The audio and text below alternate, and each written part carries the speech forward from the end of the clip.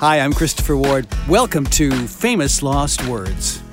Beside me, my co-host, the creator of the show, the one and only Tom Jokic. Thank you, Christopher Ward. And across from me is Christopher Ward. He is a world-famous former VJ, a world-famous songwriter, a world-famous author.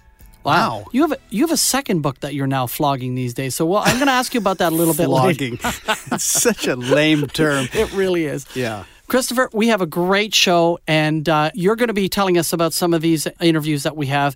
First up, we're going to talk to U2, and about circa what year was this? It's actually not long after the release of their first album, Boy, right, which came out in 1980. So very early 80s. And that's, for me, this is one of the real joys of doing this show, is you get to hear artists in the most formative stages of their career, and sometimes you can hear and see the seeds of what they became and the attitudes and all that sort of stuff. And definitely that's the case in this interview. Others go through huge transformations, but that's the fun of it. Right. And U2 did go through huge transformations, at least 3 or 4 really notable ones.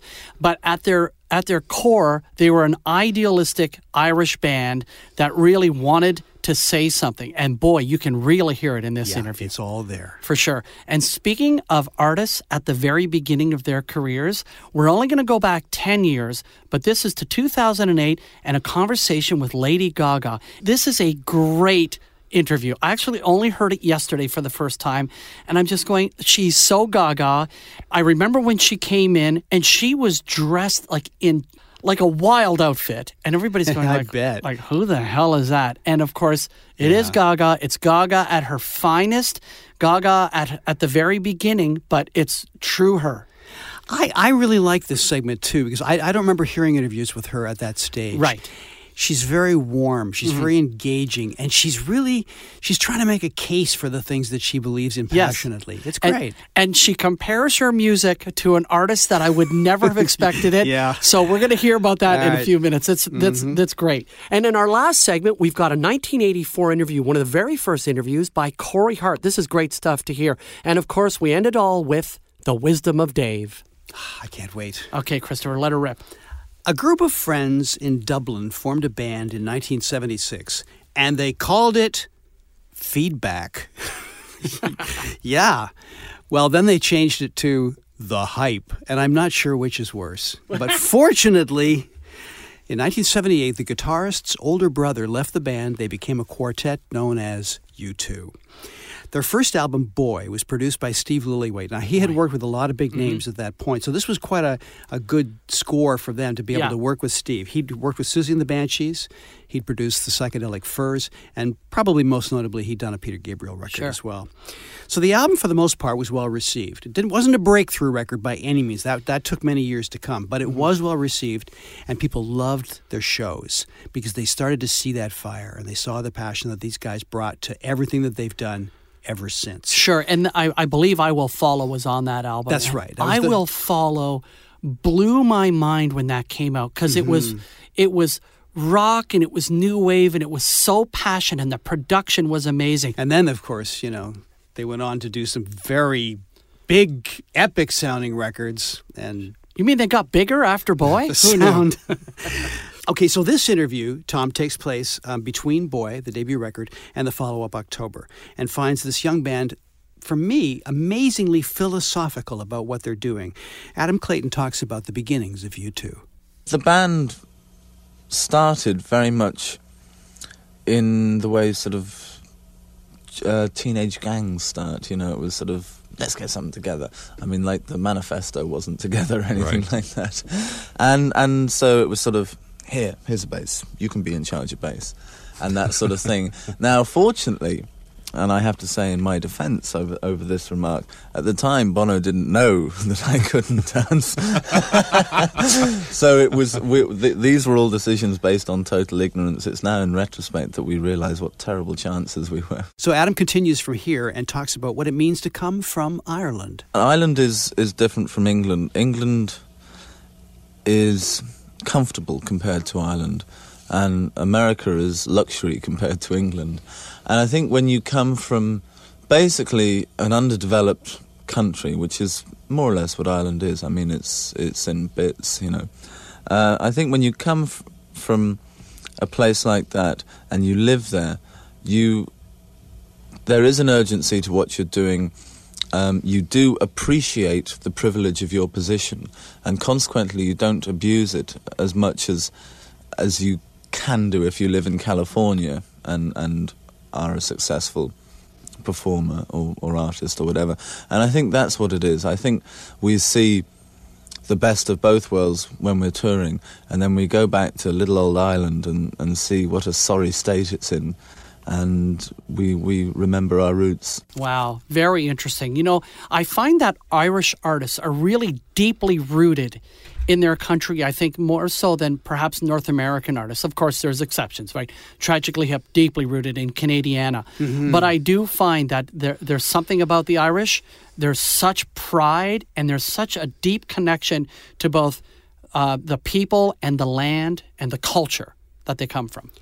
You know, I think there's similarities. I'm glad you mentioned a Canadian band in association with that idea, because it's a loyalty thing, but it's also we're so proud of the acts that go out and represent us worldwide. And I think the Irish feel similarly about their acts. The government there is very supportive of the arts, which helps, bands to get some kind of momentum going earlier in their careers. Right. The first album, Bono. I want to talk about Bono. Sure. Because he jumps in here and he doesn't sound like a 20-year-old to me. He's like a guy who's been ruminating about all of these matters for a long time. A deep thinker, for sure. And he talks about who they represented in the early days. If you're attempting to be relevant and attempting to speak for yourself, hoping to, bring in other people that really relate to what you're doing, then, I think it's important that you're of the same age. But it's not a problem because we've never portrayed anything but ourselves. Mm-hmm. Yeah, I mean, the album Boy is a representation of that adolescence, and it's really saying goodbye to it. And it's the strength of us at the moment, but our music will change as we change, and it will grow older as we grow older. And to be honest, if we grow old and we grow irrelevant, you know what I mean? I hope that two guys calling themselves Bono and The Edge, belonging to a new era, come in and say, listen, give up, because we're here. And that is what makes it great. That's what makes rock and roll great. The change, the movement, new bands plus old bands. But for the moment, we're 20 years old, and it's a celebration of that and what that means. I'm sure our audience are going to grow with this as well. So that first album spoke about, for them, a certain specific time frame, the ages of 18 to 20, which of course is how old they were at the time. What we were trying to get across on the Boy album was slightly vague, and slightly abstract as the thoughts between the ages of 18 and 20. And that's really the lifespan of that album. We're quite vague, and just making up my mind on certain issues. As a lyricist, there are things now that I've seen basically being throughout Europe, throughout this country. You're starting to see things, and the perspective is growing, getting older. Is your voice going to last through this tour? That's is my the voice question. going to last through this tour? But the point about it is that I feel stronger now and more defined. I think the lyrics will be more pointed in the next album. Now, they had the very good fortune of working with an experienced producer, Steve Lillywhite, on actually all three of their first albums. Here's how that came about. We desperately needed a producer for a single, and we were scheduled to do the single, which was A Day Without Me, which was on the Boy album. We were scheduled to do that in about sort of 3 days' time, and we still hadn't found a producer we were happy with. So we knew, we'd heard the name Steve Lillywhite and it sounded good. Mm-hmm. So we said, okay, let's talk to Lillywhite and see if he's into it. So we spoke to him and he said, I want to come to a show and meet the guys and then I'll think about it. So he came to Galway, which is a pretty out-of-the-way place to go to. And we played probably one of the worst concerts of our lives. And there was probably about sort of 15 people there. But for some reason, Steve saw something that he obviously realised he would be able to bring out in the records and bring through, which I think is very much probably the personality and the commitment of the group. And we all got on like a house on fire. So we did the single, and it was just natural that he would end up doing the album. Okay, this is an odd moment. You remember, how when there's a sea change in music, all the bands that were popular get kind of swept into the past? Yes. Punk did that. Yes. And so With bands, like the Rolling Stones, the Who, that kind of thing. they were Yeah. called dinosaurs. That's right. And, dismissed. Right. Including the Who. Well, Bono is absolutely unapologetic about his love for Won't Get Fooled Again. I noticed in the Rolling Stone article about you guys, which is amazing right there, that magazine is writing about a new band already. That is a sign that you're destined for big things in North America. But anyway, you had mentioned about what a great song Won't Get Fooled Again is. Yeah. And for many of your peers to acknowledge the Who and to say, hey, they're a great band, that was a great song, is taboo, a sort of taboo anyway. I can care less what people think or what rules people make.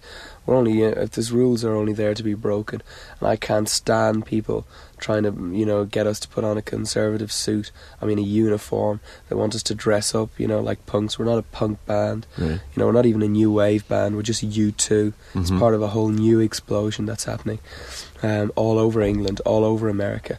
There are people who are getting up and doing what they want to do, and we're not listening to anybody. And that was, in fact, the theme of Won't Get Fooled Again. It's such musical snobbery that he even has to defend it. You know what I mean? Christopher, I like the song Afternoon Delight by the Starland Vocal Band. And if you're going to judge me for that, I'm going to show you a finger on my left hand, okay? Boy. Adam, I'm worried. He not only likes Starland Vocal Band, he's going to defend it before I say anything about it. Exactly. It's the way I actually call it. My son once said to me, "Dad, what's the worst song you like?" I said Afternoon Delight. So at least I acknowledge it's a bad song, but I still like it. Okay, I got a bad one for you. Okay. I really like We Built This City. Oh my God! Adam's going, me too. I'm leaving. There he goes, friends. Okay. The rest of the show is all mine. Okay, so all right, so we're gonna, Adam, let's dig up some segments of the Starship if we can, okay? Oh. Boy, you know that's my least favorite song in history, No, right? I had no idea. It actually is. I hate that song more than any other. And one of these days, give me 5 minutes and I'm going to tell you why, okay? Getting the feeling here. All right. This next clip's a short one, but I love this because Bono talks about their attitude towards live performance. We give 100%. There's no holding back. Nobody leaves, or very few people get out alive without being involved in the performance in some way or without responding to it. I'd like people to either hate us or love us. And boy, oh boy, if a band ever left it out on the stage for a live performance, it was U2, always. Mm-hmm. Yeah. Well, I think of that performance that came a few years later at Live Aid, which was just unbelievable. It's like they took the power of a 2-hour concert and packed it into 12 minutes of show. Yeah, exactly. I think there's a few standouts from Live Aid. Of course, Queen reclaimed all of their greatness in that performance. Yeah. And U2 turned everyone's head on that day, and everybody was blown away by the fact that they were so good, so compelling, and so passionate live. Mm-hmm. Here's a final quote from Adam Clayton. He talks about playing in a poorer part of Dublin. In Dublin, there is a big slum area, which is sort of a lot of one-parent families who sort of have about 15 children, and they're living in very squalid situations, and there's no law and order down there. The police won't even go anywhere near it, very heavy part of town. And we had a high profile at the time, and the organisers said, look, will you do a set for them? It would mean an awful lot to them. And we said, of course, if we can be of help in that kind of a situation. They are deprived families. And it was heavy. I mean, when we went down there to take our equipment down, there were sort of 15-year-old kids on the back of the truck, sort of trying to crank open the back with crowbars and stuff. Very wild. But we went on and did the show. And in fact, what happened was there were a lot of people very drunk in those sort of depressed areas. And there was a woman. We were doing it on top of a social centre. It was, the only way of keeping any kind of law and order together. Mm-hmm. And there was a woman up there who'd been sort of sitting on the wall just drinking, and she just fell off it. Oh, yeah. Yeah. As I said, they're really deeply rooted in their Irish roots. That's for sure. That's great stuff. So U2 from around 1980 and a very early career interview with them. And just like some other bands, like The Police and like some other bands that we've talked about, we have a ton of interviews with U2. So from various eras. And of course, I love that early music. I really do. But boy, they hit it right on the nose with the Joshua Tree. From beginning to end, that album is great. And I know we have an interview from that era as well. Excellent. All right. So coming up next, as promised, a 2008 very early career interview with Lady Gaga. These guys are getting me all riled up, declaring their love for We Built This City by Starship, which I actually call by a different name, but I can't even use it on the air right now on the podcast.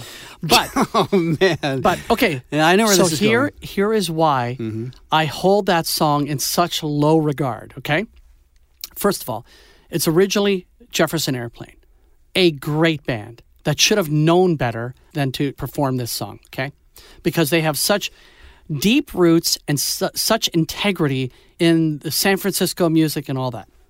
Then Bernie Taupin co-wrote the song. You remember what I said about Jimmy Webb a couple weeks ago, how he should have a Grammy taken away for writing MacArthur Park? No. You didn't like me then? We're coming back to this, Bernie Taupin should have at least one of his awards taken away for co-writing We Built This City. Okay, then there's that. The Starship were a really anti-corporate entity. And they write a song about being an anti-corporate entity in We Built This City, but it sounds like it was written by a corporation and performed as a jingle, a typical 80s jingle for how groundbreaking, how much integrity they have. It's awful. And also, the song, when they go... There's more? Oh, yeah. Okay, so listen. We built this city on rock, and we built this city. Like, it doesn't even scan. They have to interrupt themselves to make it work. I rest my case. It doesn't even work. When a song affects you, it's not a question of whether it works or whether it scans or whether it's corporate or whether it's idealized music. They changed membership. Mickey Thomas joined the band. They were no longer Jefferson Airplane. Right. Marty Ballin left. Okay. Yes, Grace Slick was still there. Yes. But they were a different band. Okay. And I think they had to have a different name. Don't care. And a different sound. And you want to put down Mickey Thomas?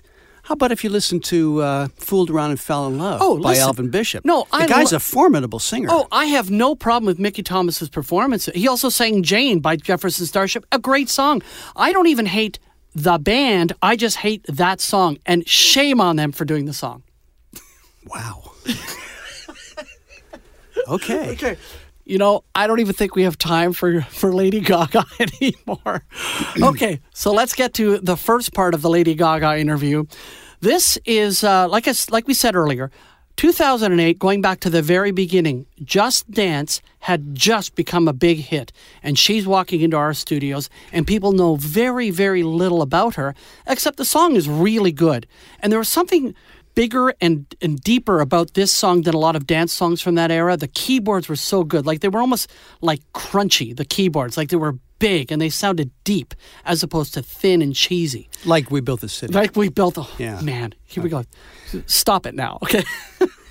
Anyway, so here she is. Here's Lady Gaga in conversation with Richie Favalero. Outer space, the lost city of Atlantis, maybe New York City. Who knows where she came from, but she's here now, Lady Gaga. Hello, how are you? I'm good. How are you? I'm great, thank you. I was having a hard time trying to decide what to wear today until I told myself, it really doesn't matter what I put on because nothing's going to compare to you.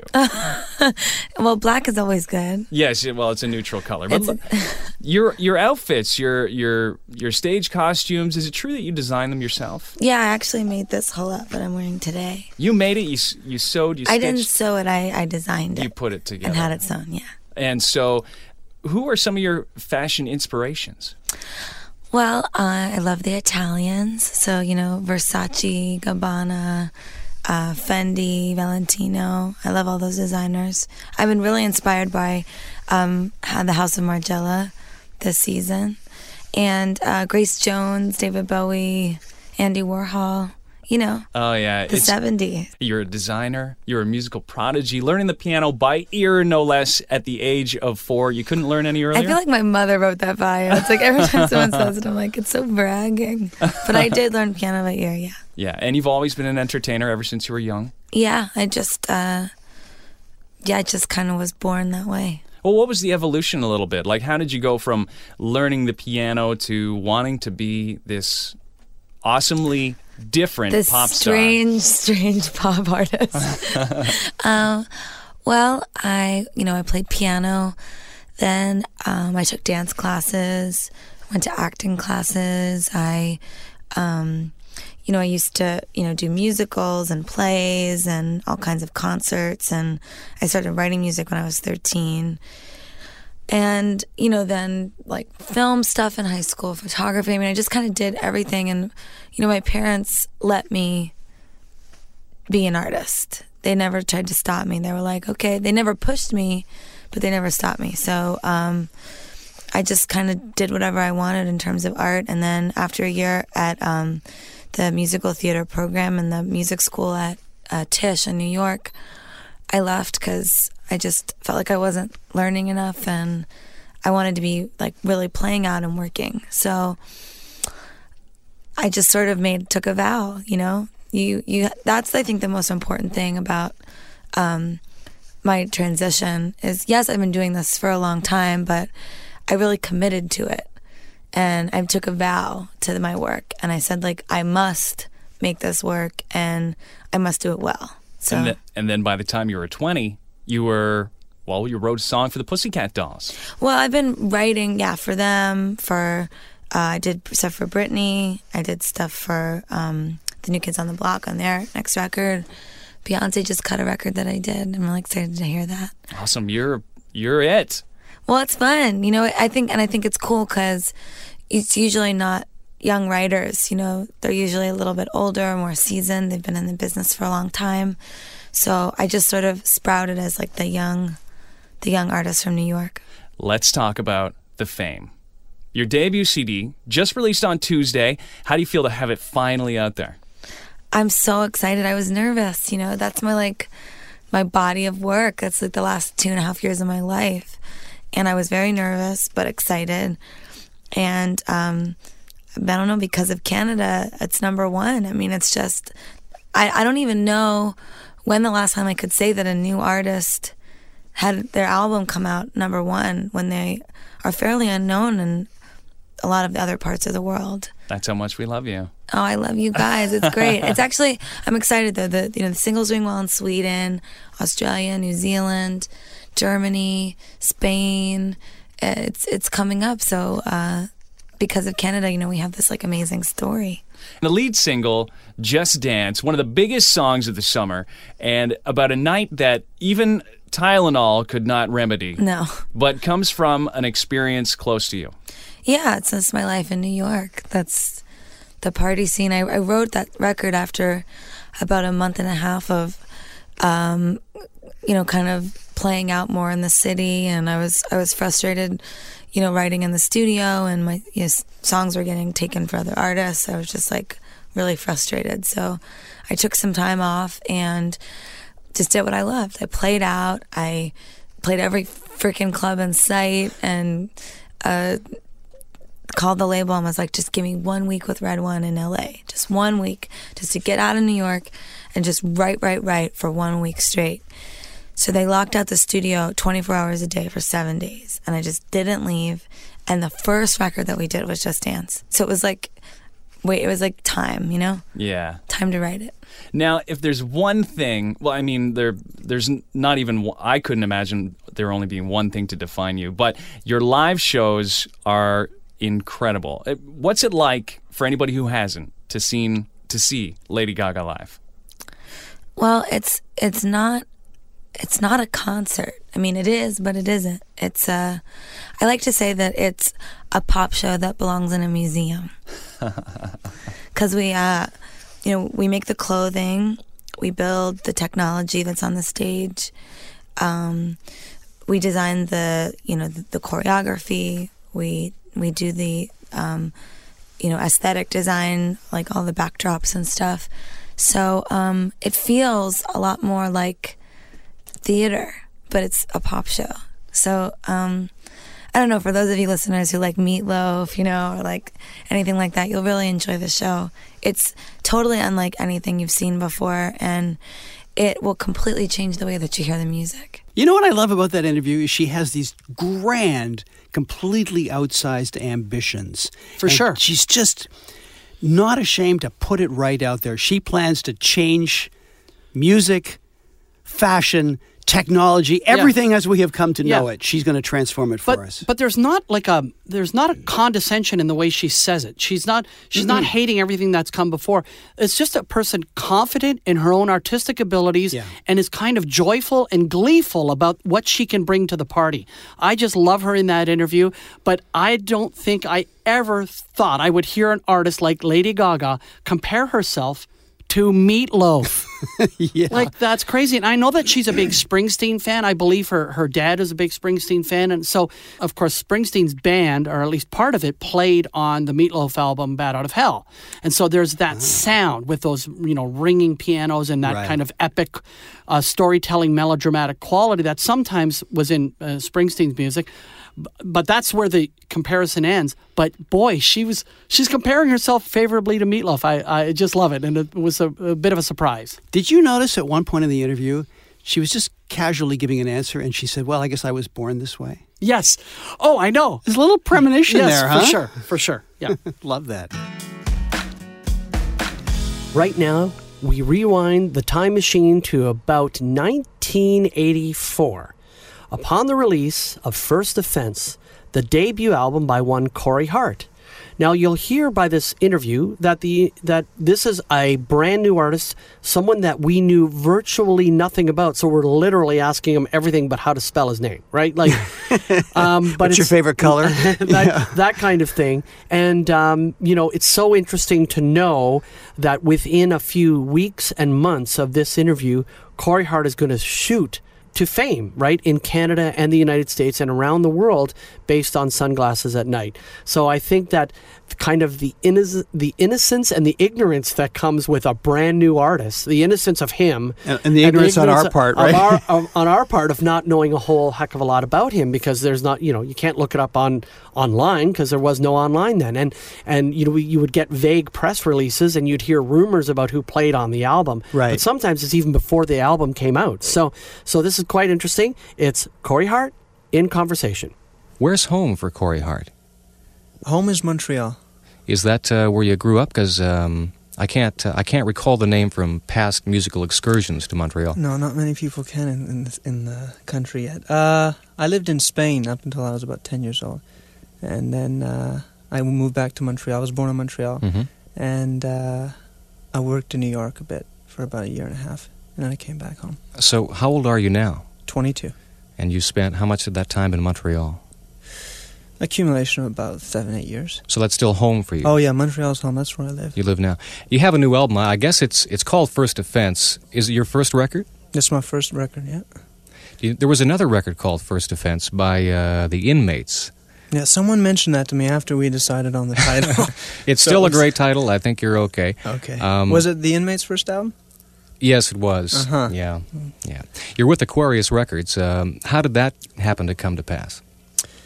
Well, I'd done some demos in New York where I had worked with Billy Joel's band and put together some fine demos, and I come back home to Montreal, and it was just much of a whim. I just decided I'd go down to see Aquarius Records because I figured April Wine, having the success that they had with April Wine, I figured they're in my own hometown, I should go see them. And it was just an immediate response between the two of us. We just sort of clicked, and... Well, not everybody can say they worked with Billy Joel's band, so I guess we have to find out how that came to pass. All right. Well, I was doing a studio session in Montreal at the time, and Richie Canada, who is Billy Joel's saxophone player, was in town, and I got in touch with him, sent over a tape of one of my tunes, and asked if he'd play on it. Anyways, he came over, and he told me if ever I was interested in coming down to New York, that he'd like to do some work with me. And lo and behold, I go down there, and he's got the whole band ready to play for me. So it was quite incredible. You must have you made some friends along the way. If Billy Joel's band, I hope so. Somebody mentioned Paul Anka in passing. How does that connection? Paul Anka. Well, that was much of a novelty. I was 11 or 12 years old, just when I'd come back from Spain. Mm-hmm. And my sister's a figure skater, and she was in one of those Ice Follies or Ice Capade shows. And she said she had a little brother that sang, and so it was a bit of a novelty. I ended up doing a single through his record company, or United Artists, which was his record company. Mm-hmm. But it was nothing that I had written, and it was just somewhat of a whim. Okay, we've got Billy Joel and Richie Cannata, and one can't help but notice that Eric Clapton plays on your new LP. Yes, he does. That's got to be a trip, and what's the story behind that? The story with Eric Clapton was John Astley, the producer of the album, was over in England, and I played him the song on the keyboard. It was just the ballad that we had on the album, and he said to me, that song's perfect for Eric Clapton. Oh, at first he says that song's perfect for Eric, and I says, Eric? He says, yeah, Eric Clapton. I said, oh, come on, John, now don't say this to me. And he says, no, I'm serious. Anyways, he gave him a phone call and sent over a demo of the song.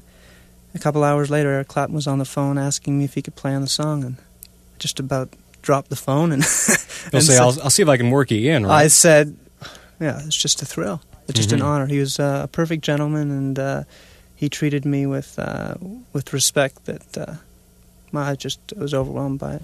How many songs did you go into the studio with, and how many did you actually cut? I went in to the studio with 12 songs, and we came back with 10 that we were happy with at the time. And then I wrote Sunglasses at Night, which ended up being the first single. So we had come back with 10, and I wrote this song, and I said to the record company, I've got to go back and do this song because I think it's just, there's something awesome about this song. So it was an afterthought almost. It was. The record had been complete. We were just doing some mixes on some of the other tracks, but the album, I was back home in Montreal when I wrote it, and 2 weeks later I was back in Manchester, Revolution Studios, doing it. Is that a song that wrote itself, or was it a struggle? It sounds like something you just, it flows so naturally. Well... and the feel is almost like the struggle wasn't the way the song was conceived and written, but when we were in the studio, it had the most struggle to it because everyone had such strong feelings about the song. Mm-hmm. In particular, John, the vocal approach that I took on the song, John had definite ideas about it, and I did as well, and so we knocked heads, but I think John was right in his approach of the vocal in that particular case. That is the single. Have you done a video for it? No, I'm in town actually doing some work with Rob Courtley from Champagne Pictures, who's done some superb videos. He did the Spoons' latest video and Boys Brigade, and so we're shooting the video in the next couple of days for Sunglasses. Any idea what it's going to be like? What the scenario is shaping up as? But I guess I'm going to wait for you to see it. All right. They're going to shoot it here? We're shooting it actually in the Don Valley Jail. The Don Jail, The Don Jail. Uh-huh. Yeah. Well, I haven't been there yet. Sunglasses at Night at the Don Jail. Okay. What's the story behind the lyrics to Sunglasses at Night? Well, I'd actually written the song with the video in mind. It's one of the only songs that I had written that I was actually thinking of the video. And when I had wrote it, I was just reading the George Orwell novel, 1984, which has all of a sudden become really, because chronologically it's 1984.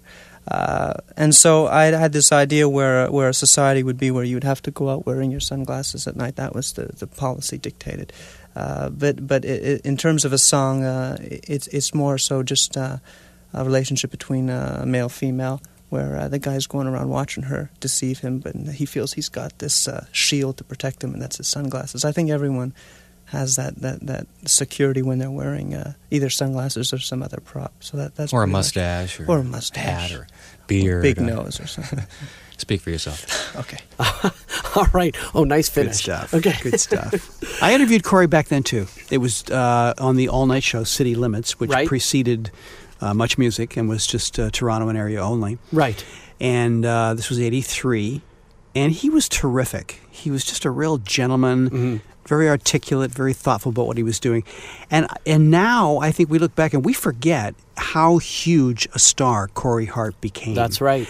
And yes, Sunglasses broke him, but Never Surrender was even bigger. Really? Mm-hmm. Well, Never Surrender, that Boy in the Box album, right? Is Never Surrender in Boy in the Box, or is it from the one or First Offense? Yeah.